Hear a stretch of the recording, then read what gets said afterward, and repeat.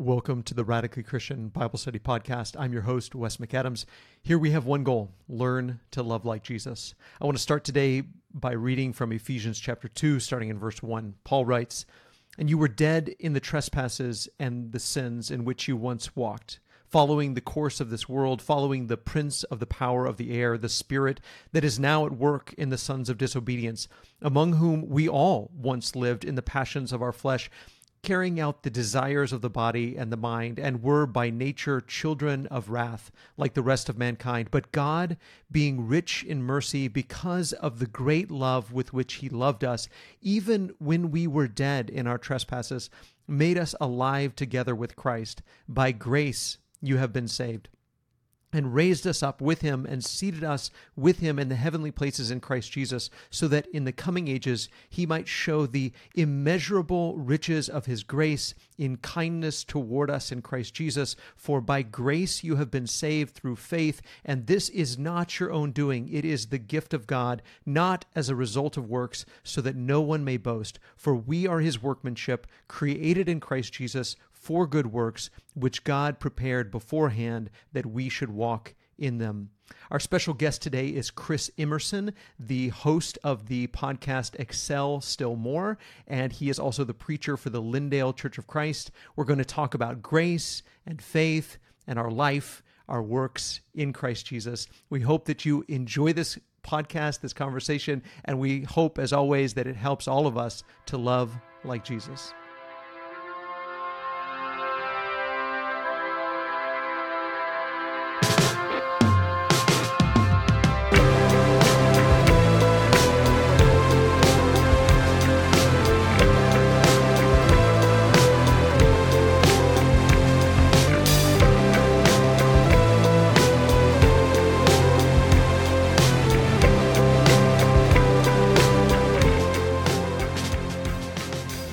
Kris Emerson, welcome to the podcast, brother. Hey, glad to be here, Wes. Thanks for letting me join you today. Thank you so much. I've enjoyed our chat already. We were chatting for several minutes before we hit record, and I can't wait for this conversation. I've been listening to some of your sermons that you've been doing. You do a lot of meetings around the country, and you've been talking about some really exciting stuff. So why don't you go ahead and tell us what you've been preaching lately? Hey, very happy to, and thankful we'll get to kind of work through it some today. So I've been associated with God's people my entire life since the moment I was born. And so among God's people, we know that there are three really important words that we have to learn to balance and understand that relate to our salvation. So one of them is grace. The Bible says we're saved by grace. The other is faith. We're saved through faith. And then I think works, which we all know is an important part of Christian living. And James talks about how we're justified by works.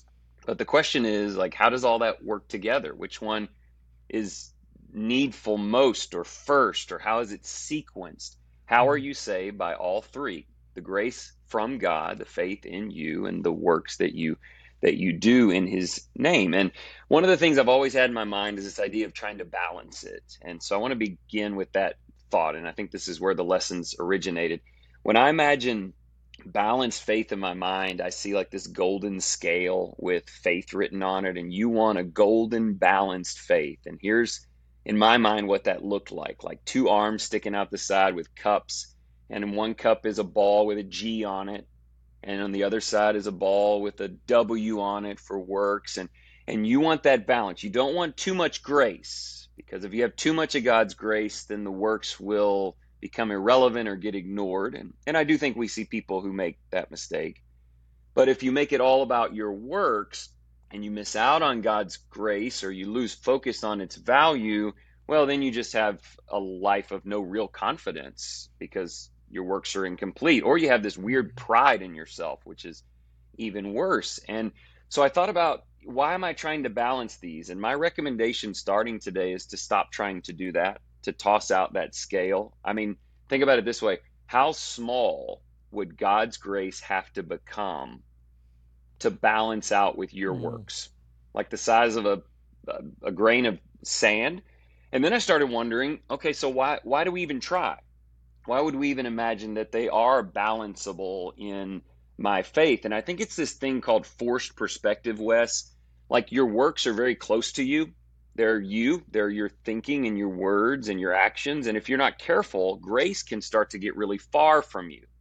Like it's this Mhm. initial thing that God did, and then it's began to drift away. And eventually they look like they're the same size when they aren't. Maybe the best illustration for that is the sun and the moon. If you ask a 2-year-old at night to tell you how big the moon was, they'd hold up their fingers and go, it's about this big, 2 inches. And then the next morning, when the sun is still low enough where that you can look at it through the atmosphere, you'd be like, how big's the sun? They'd hold their finger up and go, 2 inches. And then you say, which one's bigger? And they'd go, well, one's brighter, but I think they're both the same. The Mhm. problem is they're not even close to the same. It's just that the sun is 400 times farther away. The sun is so large, you'd need to line up 1,000 moons in a row to have the width of it. If the sun was hollow and there was a hole in the top, you could put 63 million moons inside of it and still have room to hang out. They're not even close. But through perspective, if they were the same distance away from you, it would be very obvious. And I think that's what happens with grace and works. God's grace comes first. God's grace is greater. God's grace makes everything possible. And so I teach a sequence that I think we're going to talk about today is consistent through Scripture, that God's grace is greater and more grand and beautiful. And the only reason you can even see the moon Mhm. is because of the glory of the sun.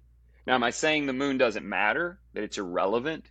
No, it's super relevant, but really secondarily to what is at the center of our solar system. So I teach what I hope we can show in Scripture today, which is grace to faith to life. Everything starts with God's grace, His creative grace, His redemptive grace, His covenant grace. You in your heart believe in it, you trust Him, you turn to Him for all that you need in terms of light and warmth and life, and you change. Your heart changes. What comes out of that? Well, I mean, there are some actions that are associated with that, like baptism. But what comes out of that is a life of faithfulness, of gratitude. Wes, I serve God because I live in His grace, not in Mhm. order to earn my right to stay there. And so that's kind of where I've been going. And I think we can see it all throughout the New Testament, which I know we'll get to explore today. Yeah. And I love that metaphor. I got to hear you talk about that in a sermon that you preached, that idea of the sun and the moon. And you sort of compared that the idea of the moon being our works and the sun being God's grace. And you said obviously you couldn't see the moon if it wasn't for the sun, and you tied that to our works and grace, and you said, are you required to do good works? Yes, but you wouldn't even know what they were if it wasn't for God's great grace. And I love that idea that it has to begin with the grace of God, because we wouldn't even know what it was to do if it wasn't for God's grace. Let me kind of back up just a second and go back to a story that you told in one of your sermons. I think it was in Lindale, but you said that you were on an airplane and you were visiting with a lady. You were reading your Bible. She was reading her Bible, and you got into this conversation about Scripture. And she asked you what you were doing, where you were coming from, and you told her that you were preaching at a Church of Christ. And then she said that she used to be within Churches of Christ, but that we didn't believe in grace. And then you went on with the story. A second lady joined in the conversation. So if you don't mind, just kind of walk us through that story and how that is indicative of what some people may have experienced within our fellowship. Yeah, yeah. The truth is beautiful. It's amazing. It will draw anyone from anywhere who has a heart for God. And I don't go out and say, look, this editorial, widespread, we've been teaching grace wrong, or we've Mm, been teaching works wrong, or faith wrong. But I do think that people get into a point of emphasis where they're trying to counter what's happening in the religious world. And so, think about sermons. How many sermons have you heard on grace that just talked about the blessings we have in the Lord and how empowered we are by His goodness, and then ended the sermon? mm, Not usually. Now, how many have you heard on works and the need to obey, where there was no grace mentioned? And we're like, no, that's great. More of that. There's an emphasis problem that can happen. And here's the problem. Somebody like the lady sitting next to me in the plane says, I grew up hearing almost all the time This is what I need to do, and I'm lost if I don't need to do it. And if I'm struggling, I need to figure it out. Now, listen to those pronouns. Like, it's not sourced in the power of God, sourced in your love for God or leaning. It's sourced in you figuring it out. So she left. I'm listening to her, and I said, look, I'm sticking with the inside. I'm staying in because I think that our people love the word, and what we need to do is bring some of the elements you're saying, because she had some good things to say, but also it caused her to do what people do, which is pendulum swing too far away. The plane lands. They say we can take off our seatbelts. The lady in front pops up like she got bit by a spider and turns around and goes, I've been listening to everything you've been saying. And then they both sort of go into this idea of no grace. And I do not think that they're correct, but I think that you have to own, if you're a preacher or a shepherd, you have to own the fact that there are people leaving local churches like ours with that ideology, and they've got some decent arguments. And I don't mean that they're right and we're wrong. I mean that we need to get this sequence right. And I think she agreed with the things that I said. That's the thing. We didn't end with her going, well, I'll never agree with you. She was just like, I don't think that's the way I heard it. And so we've got the truth. We just need to present it in a way where they can hear it, that doesn't swing to one wall to try to counter the other. Yeah, absolutely. Another thing that you talked about in one of your sermons, it may have even been in the same sermon, you were talking about Romans 1-3 and sort of walking through how the first chapter, Paul begins by talking about the unbelieving world, the Gentile world, and how they're lost and how they're doing horrible things and how they're far away from God and they've suppressed the truth in their unrighteousness. And how the religious people might be saying, yes, absolutely, that's right. And then in chapter 2, he turns the tables on them and says, you also have done these things. And you used a phrase, and I love this. You said, you might do better, but you are not better than them. Kind of walk us through that idea. Why do you think we tend to think that we're better than other people that don't obey like we obey or do what we do, and how we have to kind of understand that idea before we understand anything else, that we are not better, even those of us who are saved and that are in a covenant relationship with God, we are not better than those who are lost.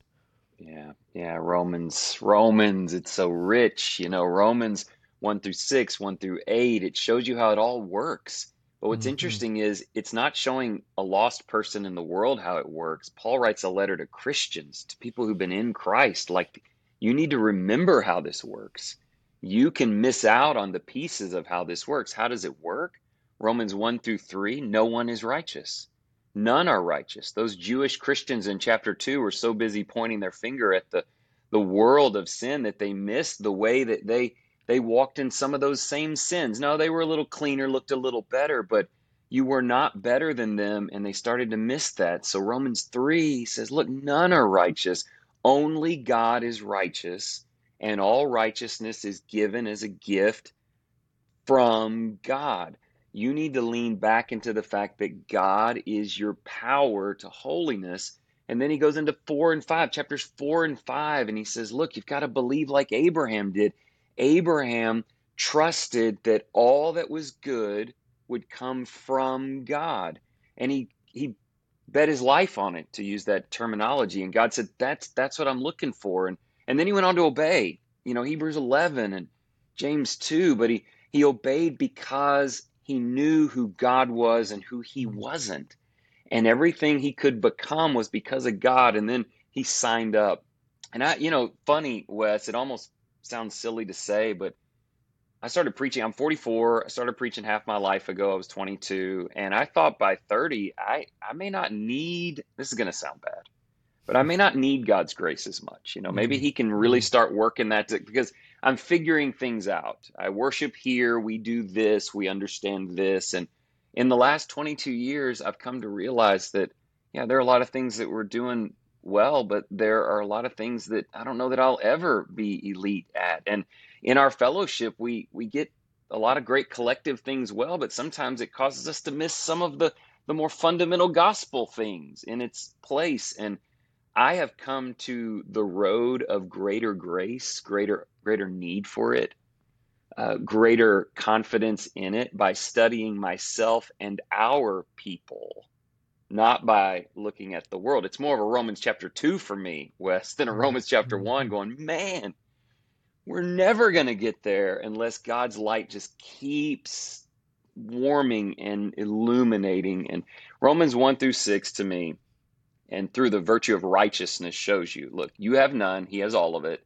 He's willing to give it to you by faith, but he's expecting you to be so blown away by how far he's come and how much he's done that you sign up to be an instrument of that righteousness, to be enslaved to it.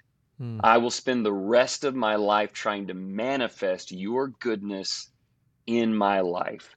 None of that starts to go, okay, I can use less of your grace now because I'm manifesting better than I used to. That's like comparing the sun to the moon. That's like the moon doubling in size and going, okay, now I'm catching up. You're not going to catch up. That's such a great metaphor because the moon has no light of its own. It's only reflecting the light of the sun. And that's what we're doing. If we are obeying and living out this life that we're called to, then we're not reflecting or we're not shining our own light. We're simply reflecting his. I loved your offer to the church to get them all I Am Rahab t-shirts. You said that nobody took you up on that, but I love that. In fact, I'll sign up. I'll be your first customer. I want a I Am Rahab shirt. This idea that James uses, that this is what our obedience is like. This is what our works are like the works of Rahab, who obeyed, but she obeyed because she knew who God was. And I love the way that Paul lays out almost all of his books, but particularly you can see it in Romans and Ephesians, where he begins with the indicatives. He says, this is what is, this is who God is and what God has done. And then he gets to the imperatives and says, okay, now based on that, therefore, we see this in Romans 12, we see this in Ephesians 4, therefore, based on God's righteousness, based on God's grace, based on God's mercy and love, here's what you do as a response to that, as a faithful response to what God has done. That's what I love about your idea on sequencing and that word sequencing and why that's so important. Because I think you're right that we tend to want to teach people, hey, here's what you do. If you want to be saved, here's what you do. Here's what you believe. In fact, I mentioned in a sermon a few weeks ago that I've asked, especially young people when I did youth ministry for years, I would ask young people, are you sure that you are in a right relationship with God? Are you sure that if Jesus came today, you would be saved? And if they said yes, sometimes they would say, I'm not sure. But if they said yes, I would ask them why, based on what? And it would always be because I blank, because I was baptized, because I believe, and I told the church, wrong answer. The right answer is because God is gracious, because God is merciful, because God is loving, because God keeps his promises. Now, was I baptized? Absolutely. But I'm not saved because I'm saved because he, in spite of me. Yeah, That's why we're saved. so good. And Rahab's such a good example of that. In that meeting, wherever I was, I talked about that. The last night, somebody brought me an I Am Rahab t-shirt, Oh, and I love it. wore it to the airport the next day. And I had a couple of interesting conversations. There was a girl in front of me with her boyfriend or husband, and I saw her like Googling, Old Testament women of faith. She was trying to figure out who it was. But what a perfect story. This is in James 2, and we wrestle with, man, what an interesting person to add to James 2. She was a harlot, and then we think she lied, and there's all this debate about it. But think about it, like she had two things before she ever did what was right. One is she had heard the stories of God and she believed them. She's telling the spies, like, God, your God is amazing. And God sent to her his grace and opportunity. Had the spies never come, she would have died with everyone else. God, it's kind of like with Abraham. God comes to Abraham and goes, here I am, and here's what I'm offering to you. And Abraham says, I believe in you. And then God says, all right, then I want to use you as an instrument for me.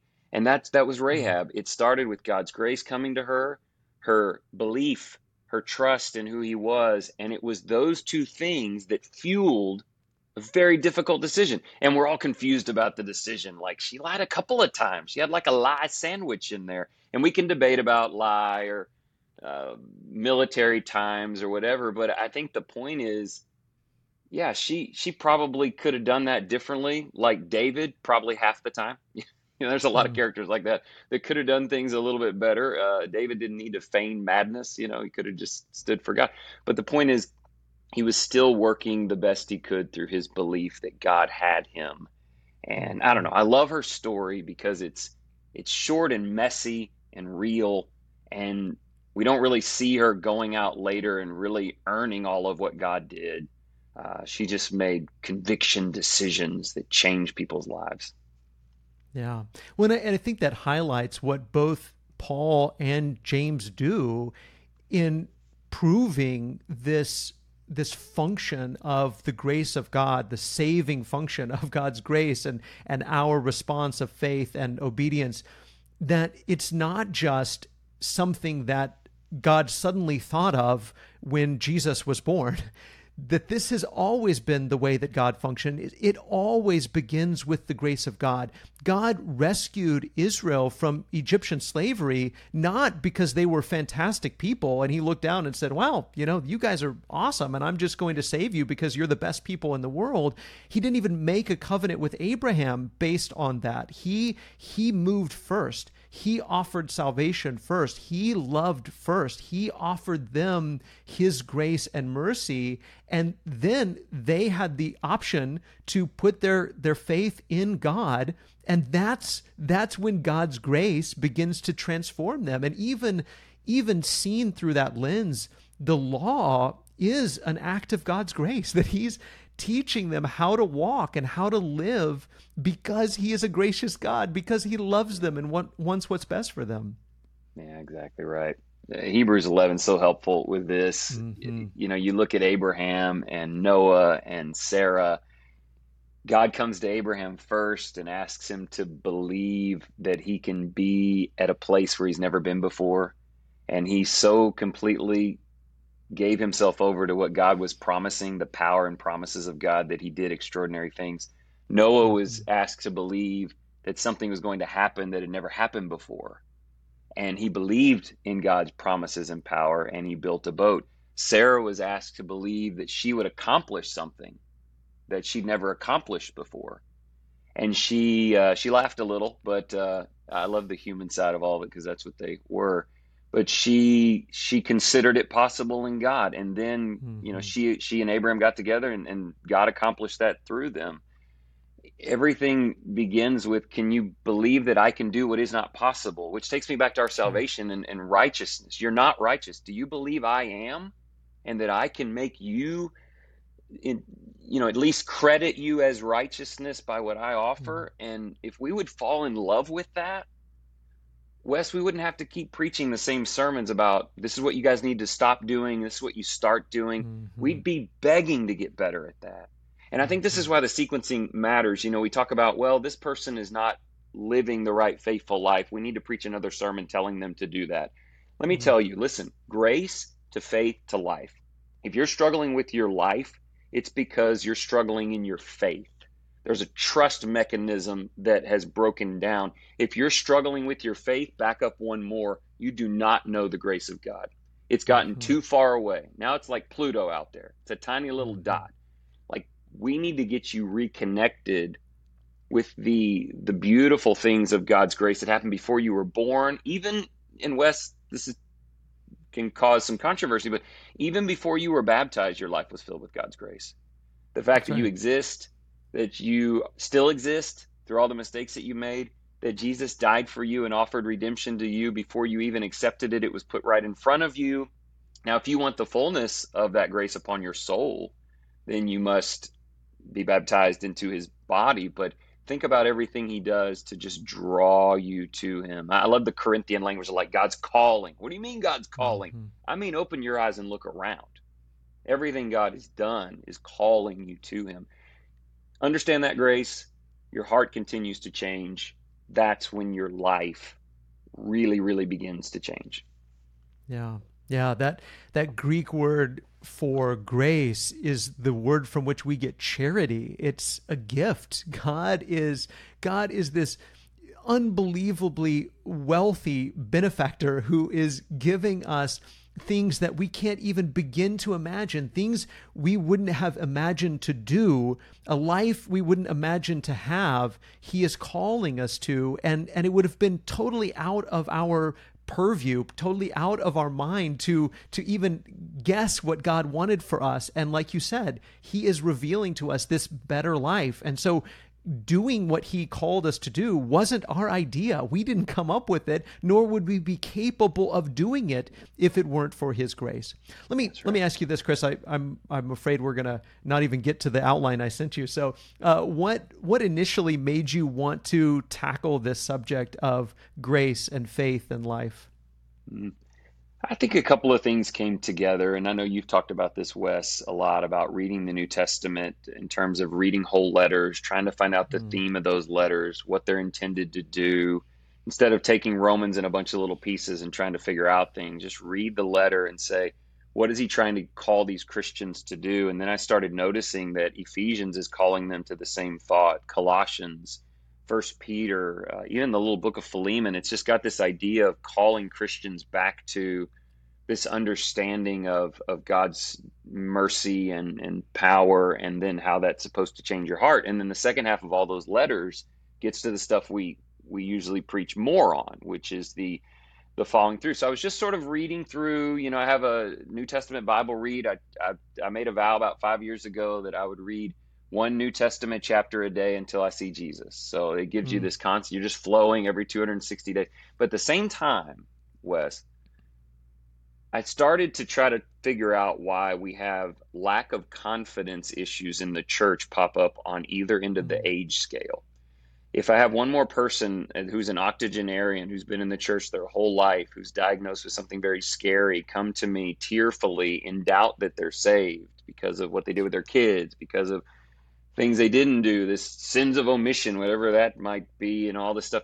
And I'm looking at them going, I think that they feel like they're being humble, but they're seated now with doubt and anxiety and fear. And I don't think they understand that that's a lack of faith mm, in what God didn't just do, but does. And I started to notice people late in their lives. You figure now, if you've gone to church, 762 straight Sundays in a row, you should feel incredibly confident. They don't feel no. confident. And then on the other end, you have our young people who are being told, faithfulness is this list of things at this level of consistency. And I think Mm, they're just going, I'm out. I can't do it. And then, like on the airplane, there's this church up the street going, oh, don't worry about all that. Don't worry about any of that. Don't worry about this enslaved to righteousness stuff. Just come let God's grace. And that's wrong. It's imbalanced. mhm, But sometimes I wondered if we weren't pushing them that way. Not that we were teaching error. I'm not saying that, but mhm. a misappropriation of how this all works. And so that started kind of colliding for me at the same time. And I've gotten pretty passionate about showing them not just a sequence that I think can help grace to faith to life, but that practically your entire New Testament is begging you to lean into this. I mean, even the design of the New Testament, what do the Gospels Mhm. teach? Believing in God's great grace source, Jesus. What's the book of Acts about? It's about people who go, wow, can't believe I tried to kill him. Like, I believe. And what's the rest of the New Testament about? Not only living a faithful life, but continually reminding you of this flow from him Mhm. to you. So that's kind of how that came together. I love to tell people that in the Gospel of John, and if I'm wrong on this, I'd love somebody to correct me, but in the Gospel of John, there's really only two commandments. Jesus only tells them to do two things: believe in him and love one another. That's it. I mean, that's it. So that's how it begins.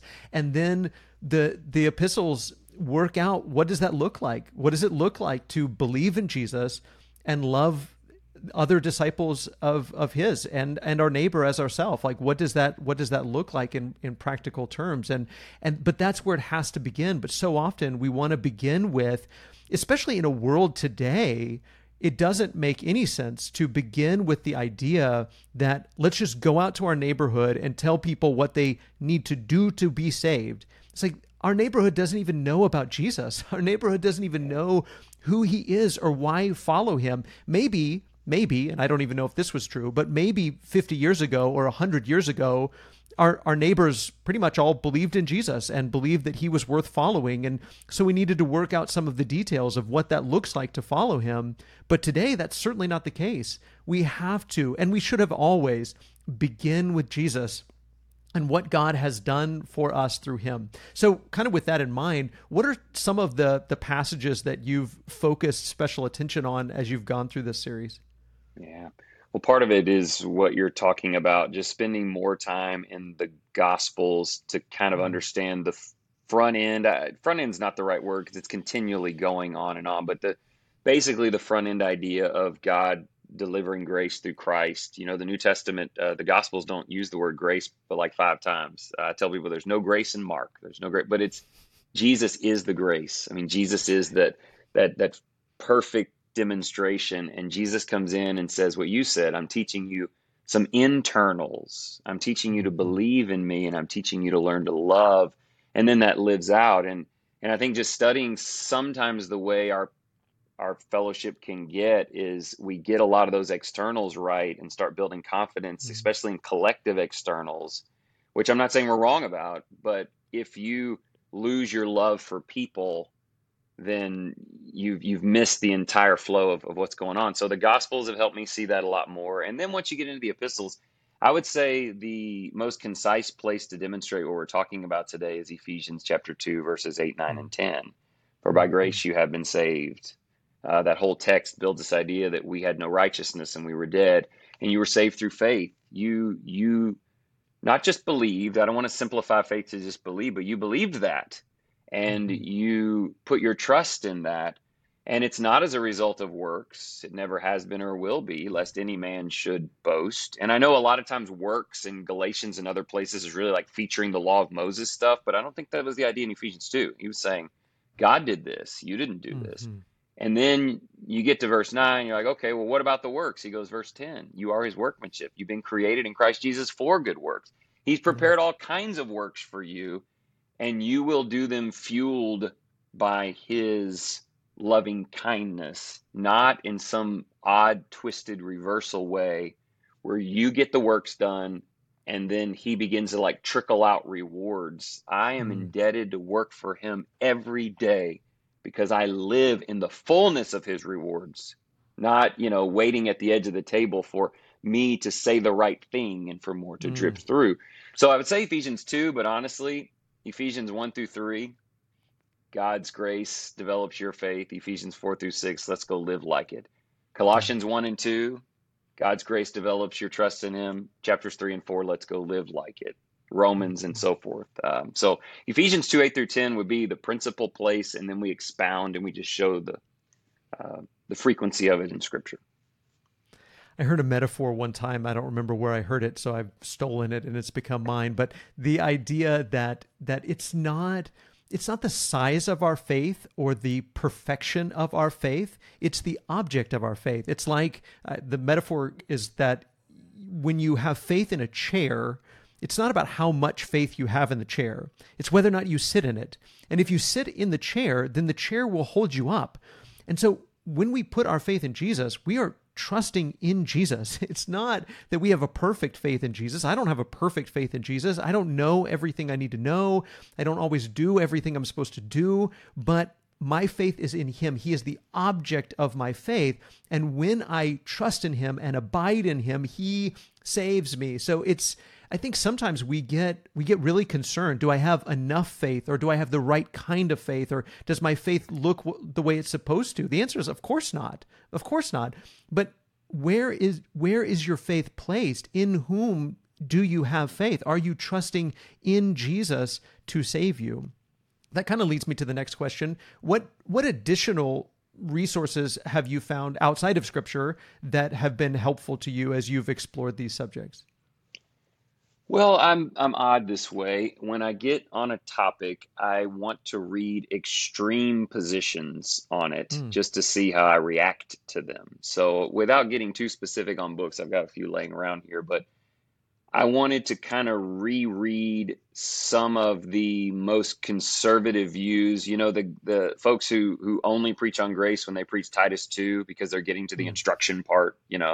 Titus 2 is beautiful, but we jump to, it's telling you to do things. And so I kind of went back in and thought, okay, let me see what I think I was influenced by in younger years. And then at the same time, I'm reading a book right now, Biblical Authority After Babel. It's basically like a defense of the Protestant Reformation. It's the five solas. This is not where I am, but I was interested to learn more of how they're coming at it. And what I find is usual that there's some overemphasis on both ends of the scale. I find balance through trying to figure out what the extremes Mm. look like.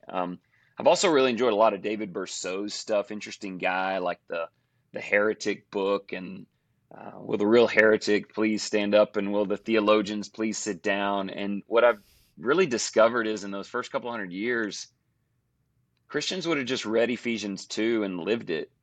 They Mm. didn't fight as much on exactly how that theology was worded. Sometimes when I preach on Romans 3, which I'm doing on Sunday, I think I almost like accidentally used the word imputed one time in a sermon. And I meant it more like credited, but Yeah. here comes the emails from preachers going, well, you're imputed righteous now in Christ. I'm going, let's just read it and live it, Mm-hmm. and maybe not join in on all these word theologian battles. And look, I think theology is important. I think an Mm-hmm. understanding of God is important, but I think they used to understand more that if you just read the scripture together, and now they were very literal in the first and second century. We might not enjoy all the literal nature of all of their interpretations, but at least they were going, this is what it says, let's just go with this. And so I guess that's kind of three. I look at one extreme more, the other, and then I feel like Berceau has got me back to just the simplicity of the scripture. That's awesome. So before we take a break, let me ask you this. How has this study changed you? I think it's resolved a lot of tension in my life. I mentioned in a lesson the other day, one of my best friends in the world, Tony Mock, a gospel preacher who had a lot of influence on me, passed away recently, and I had a chance to speak at his service. And I mentioned a sermon that he preached a long, long time ago, Wes. I was in my 20s, and I was going through that weird cycle in my 20s where I thought I knew everything. And I thought that was my confidence because I knew this and I taught this and our church did this. But in my mid 20s, reality started to set in that if my confidence is on us having everything just right, unaffected in any way by bias or culture or me getting, then there were holes in the boat, and I started Mm. kind of getting to, I don't think I have a lot of confidence. Am I even saved? And then my friend Tony preached a lesson called It Is Hard to Be Lost. And Mm. he used Hebrews, which is interesting because Hebrews certainly teaches it's possible for a Christian to be lost, chapter 3, chapter 6, chapter 12. But he went in and he goes, look, Hebrews 1, Jesus is God's greatest gift to save you. Hebrews 1, there are angels everywhere working on your behalf. Hebrews 2, his salvation is greater than you can even imagine. Mm. Hebrews 12, there's this cloud of witnesses who are there pulling for you. And Hebrews 12, Jesus has accomplished it all and is working on your behalf. Like Jesus at the beginning, God sent him, then angels, then salvation, then witnesses, and then Jesus at the end. And I'm 25 and I'm going, wait, like maybe I'm saved because of God's great patience Mm. and work. But it was just like a seed, and it's just grown over the years. And then not too many years ago, I just feel like it's just exploded into this great peace. And somebody's listening going, well, Kris has lost it. I mean, he's going to be all about grace and he's probably going to be less about obedience. Are you kidding me? Mm. I wake up with more resolve than I've ever had in my life to do exactly what God wants me to do, because I've never been this grateful. My entire life, I've never been as grateful as I am today. And Mm. that's kind of where that journey started and where I am now. My family absolutely loves movies, but of course we don't love the bad language, gory violence, and sexuality depicted in so many movies. One scene or a handful of profanities can make it so we just won't watch that movie. That's why we love VidAngel. Believe it or not, the VidAngel app allows us to filter our movies and television shows. We connect our Amazon, Netflix, or Apple Plus account to VidAngel, and then we can filter the shows and movies through VidAngel. It allows us to customize our settings so that if we wanted to, on a certain show, we could remove all the bad language, but none of the violence. We can set the filters however we want them. My family has used VidAngel for years, but now you can help support Radically Christian and try VidAngel for free for 14 days. Just go to radicallychristian.com/VidAngel. radicallychristian.com/VidAngel. I hope you enjoy it as much as we do. Okay, thanks for listening. Now back to our Bible study. Kris, this conversation is so rich, and I'm enjoying it so much. I'm curious what you're hoping that the congregation, and you've actually taken this series to a lot of different congregations. So what are you hoping that people learn intellectually? What do you hope they know after they go through this series than they knew before, maybe? Yeah. Maybe one thing is the songs we sing are kind of amazing, and we should focus on the words of those songs. I know I've been getting ready to, get up to preach sometime, and I'm listening to the songs, and they're so rich with God's richness, and they're so dependent on His glory, and they put us in this wonderful position. And sometimes I get up and say, I'm about to get in the way of a great worship service, because if we would just listen to the songs we just sang, the great confidence we proclaimed in Him, sometimes I wonder if what I preach sounds very, very different than what we just sang. And I don't mean wrong. I just mean like the total other end of a spectrum. And so I hope that they listen. I love the song In Need. And how wonderful is it for a collection of people to just all with one accord say, we're in need of grace and peace. We're in need of things that only you, God, only you. It's one of those songs directed to God. Only what you can give to me.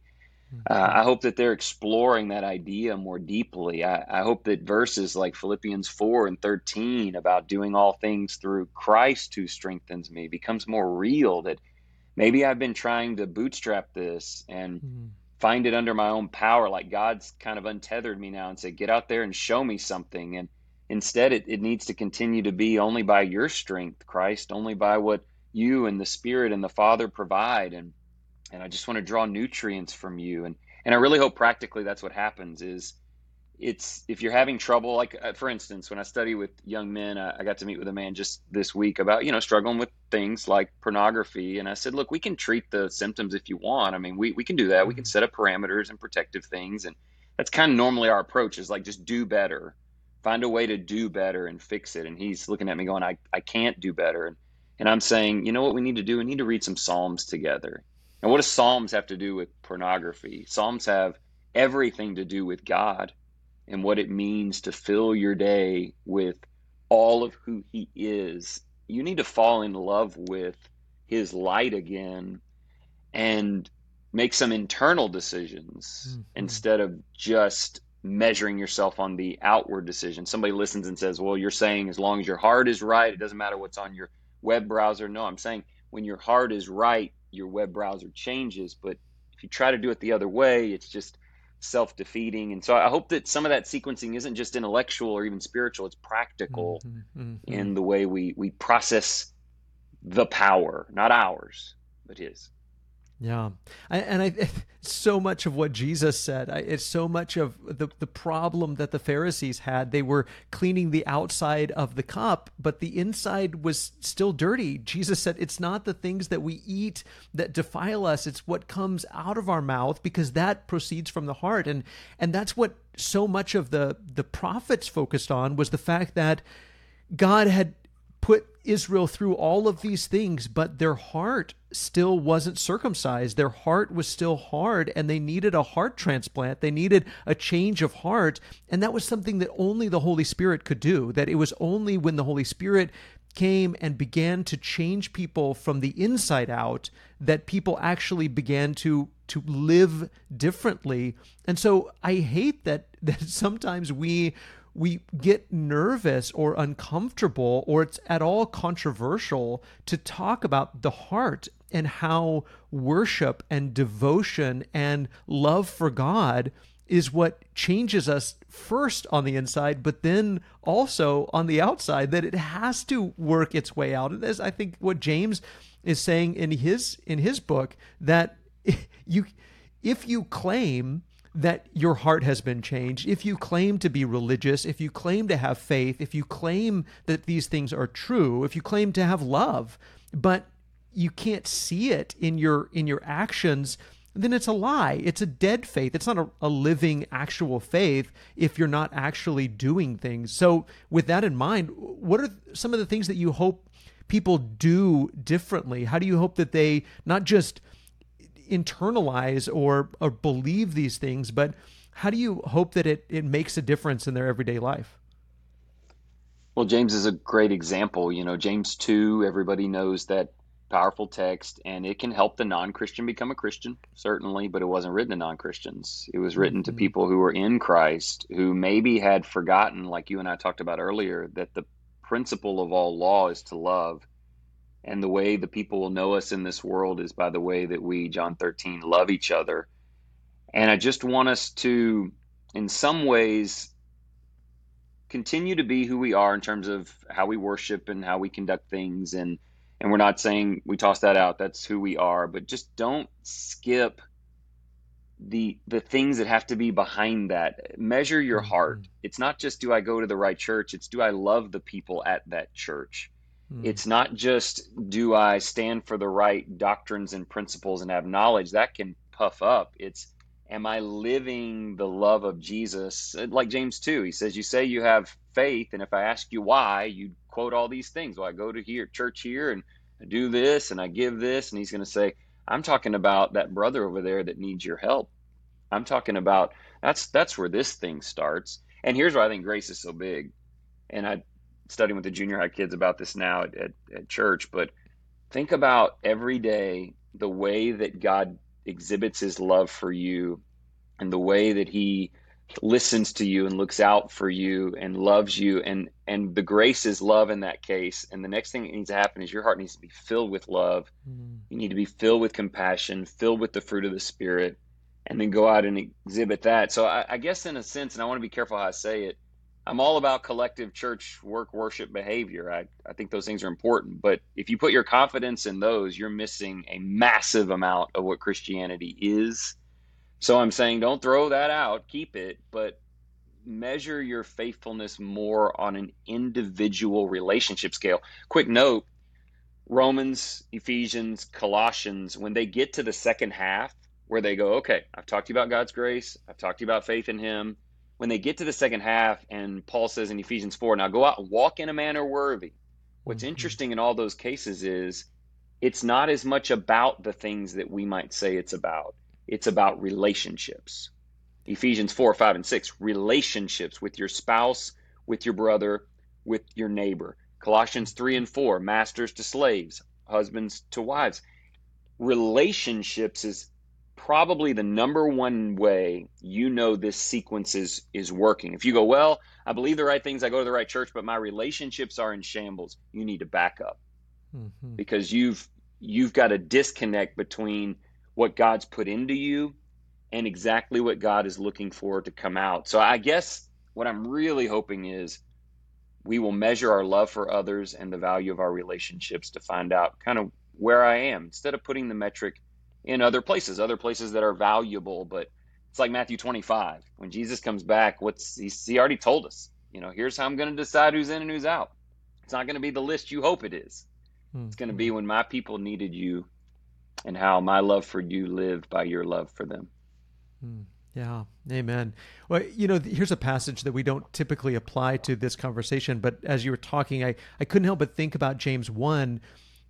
James says, be quick to listen and slow to speak and slow to become angry. And in context, he's talking about receiving the word with meekness, this implanted word, which is able to save your souls.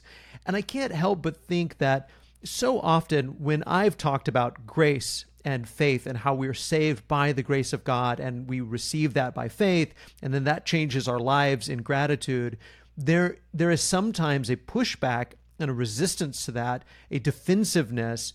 And I can't help but think that that defensiveness that says, yeah, but it keeps the word from sinking in and transforming us. And so often it is, yeah, but this person is going to misunderstand you, or yeah, but this person won't do what they're supposed to do. And I'm sure that that's the kind of pushback Paul got and why he wrote Romans 6 the way that he wrote it.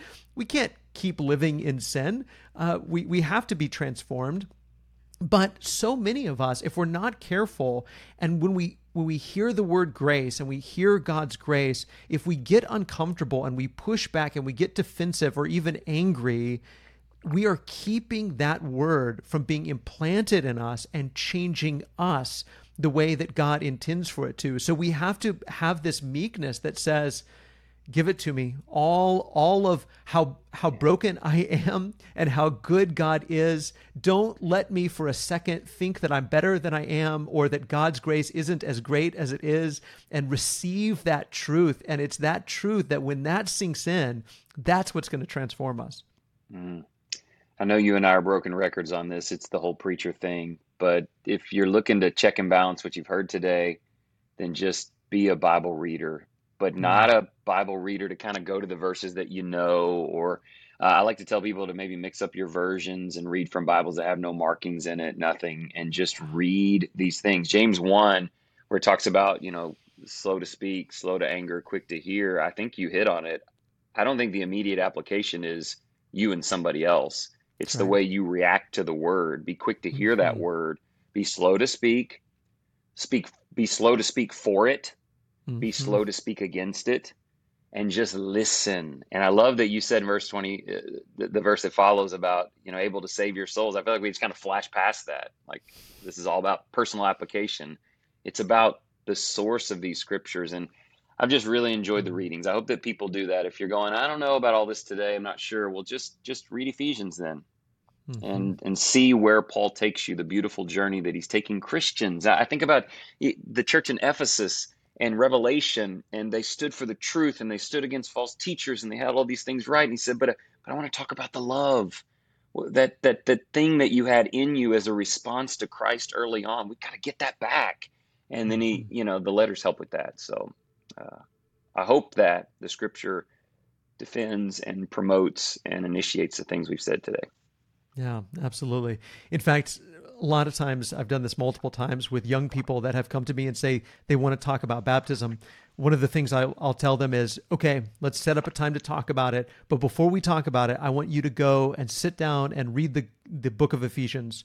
And then that's what we're going to talk about. So go read Ephesians, and then let's come and let's talk about it. And if they say, when we get together, oh, I didn't have time to read it, I said, that's okay. We'll meet again. And then that's when we'll talk about it. And until somebody is willing to let that truth of what God has done for us through Christ get into their heart and say, I want that. I want to receive that. Ephesians doesn't say very much at all about baptism, but it says everything about why we're baptized, why we come to Jesus. We come to Jesus because of what Jesus has done for us. So I love that your emphasis is on this, and I love that you are preaching this message, and I hope that you will be this broken record. I think that Paul was this broken record, was he just continued to hammer this truth, so much so that he got pushback for it as well. So let me ask you this, and you get the opportunity to do what most of us preachers don't get the opportunity to do, and that's preach the same sermon multiple times. But if you went back and you re-preached this series on grace and faith, and from grace to faith to life, what might you do differently or say differently, if anything? Yeah, that was a great question. You submitted some of these to me, and that one probably took the most thought. I have two avenues for sharing what I'm studying. One is preaching Sunday, people show up, we're worshiping together. And the other is through a podcast that I do, the Excel Still More podcast, which is shorter, more just sort of communicating some things. It's less from a preaching perspective. And I feel like in that way, I was able to kind of just work ideas in for thought, and the intensity level's a little bit lower. It's just a podcast, just 20 minutes of sharing things. And I think it all built really nicely through that. In preaching, you're up there and people are there to worship. And I think if I had known how fundamental this would all become to my Mm, understanding of God and scriptures, and how deeply it would impact my life and probably influence everything that I teach, I probably in sermon form would have fed it or put it out there a little bit. I don't want to say more carefully, but more gradually. You get mhm, excited about something and you come out and go, check this out, this sequence, that's the sequence of all.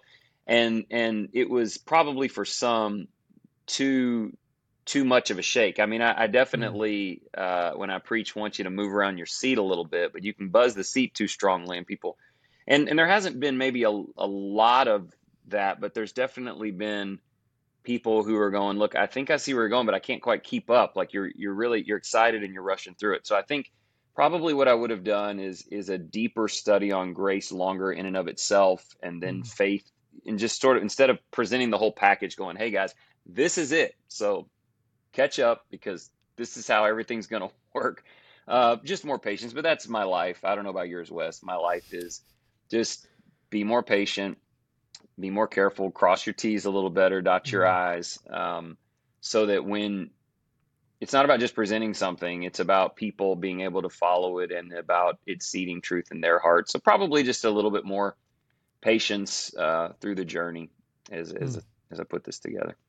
Yeah, that's really good. Well, I do encourage people to go and listen to these sermons. They're online. I'll link to some of them in the show notes. I hope people will listen to that and listen to your Excel Still More podcast. And I so appreciate the work that you're doing, brother. Let me ask you this before we close. What's next? What are you preaching next?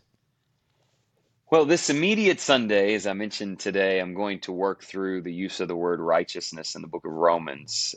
That particular word that's akin to the idea of justification is used, maybe, I don't know, 80 to 100 times in the New Testament, but a good chunk, maybe half of them are right there in Romans. And just build on these three ideas that none are righteous without God. God gives this great gift to us that only He possesses, and then we become indebted to it in the way we live our lives. And all three of those are equally valuable. If you emphasize one over the other, if you miss some of it, then it all begins to fall apart. So there is some balance in that, working on that. Longer term, you know, reading through the New Testament, trying to determine the pattern of the New Testament and the way that the information is laid out and how we assess that and build our conscience and our practices is very important. And I'm just sort of working back through that. And I think I'm leaning back towards this idea that I really do want to be a first century Christian. I want Mm. to live like they lived and do what they did and emphasize. And I start seeing things like evangelism, and I think, okay, well, we've got some work to do. But the one that's drawn my most interest lately is the Lord's Supper.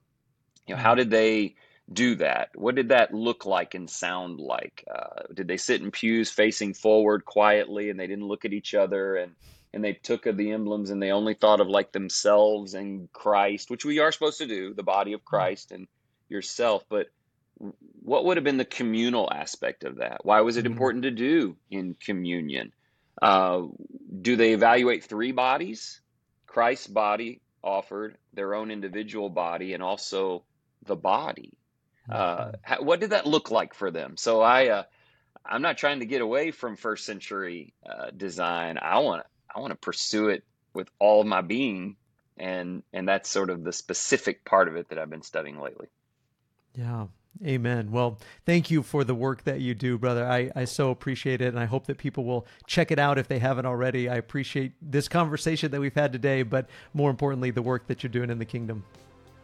Thank you, Wes. I appreciate the work you're doing too, and I'm really thankful we got the time together. Thank you so much for listening to the Radically Christian Bible Study Podcast. If you have just a moment, we would love for you to rate and review the podcast on iTunes or wherever you're listening. It really does help people find this content. I also want to thank the guests who join me each week, Travis Pauly, who edits this podcast, Beth Tabor, who often volunteers her time to transcribe it, and our whole McDermott Road Church family who make it possible for us to provide this Bible study for you. Now, let's go out and love like Jesus.